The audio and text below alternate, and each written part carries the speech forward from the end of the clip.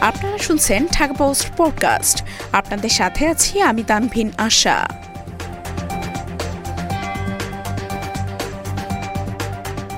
বিদ্যালয় পাঠ দখল করে বাড়ি ও গোয়ালঘর নির্মাণ।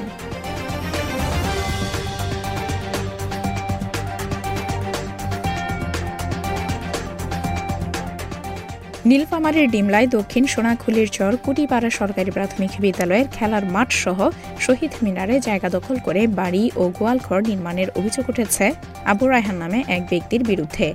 তবে ওই জমি তিনি কিনেছেন বলে দাবি করছেন। এ নিয়ে বিদ্যালয় কর্তৃপক্ষ প্রতিবাদ জানালেও লাভ হয়নি। এমনকি সালিশে বসেও সমাধান না হওয়ায় বিদ্যালয়ের প্রধান শিক্ষক, উপজেলা প্রশাসন ও প্রাথমিক শিক্ষা কর্মকর্তার দপ্তরে লিখিত অভিযোগ করেছেন। অভিযোগ সূত্রে জানা গেছে, দক্ষিণ সোনাখুলি সরকারি প্রাথমিক বিদ্যালয়টি প্রতিষ্ঠা হয়েছিল 2005 সালে। বিদ্যালয়ের নামে 2007 সালে 34% জমি দান করেছিলেন স্থানীয় বাসিন্দা তায়েজ উদ্দিন ও ফয়েজ উদ্দিন। এর মধ্যে 12% জমি মালিকানা দাবি করে বাড়ি নির্মাণ করেন রায়হান।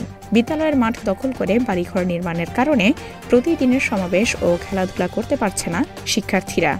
বিদ্যালয়ের প্রধান শিক্ষক আবু তাহের বলেন, বর্তমানে পাঠদানের জন্য 2টি টিন শেড ঘর আমাদের নিয়ন্ত্রণে থাকলেও স্কুলের শহীদ মিনার সহ পুরো মাঠ দখল করে বসতবাড়ি করেছে আবু রায়হান। অনেক চেষ্টা তদবিরের পর বিদ্যালয়ের একটি পাকা ভবন নির্মাণের জন্য সম্প্রতি মাটি পরীক্ষা করেছে শিক্ষা প্রকৌশল বিভাগ। এখন মাঠ দখল হওয়ায় বন্ধ হয়ে যেতে পারে ভবনের বরাদ্দ।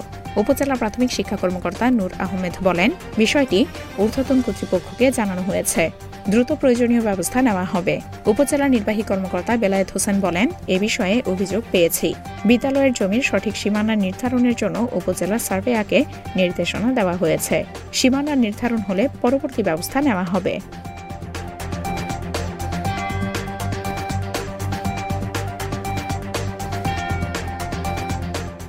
এতক্ষণ শুনছিলেন ঢাকা পোস্ট পডকাস্ট। দেশ বিদেশের সর্বশেষ খবর জানতে ভিজিট করুন www.dhakapost.com।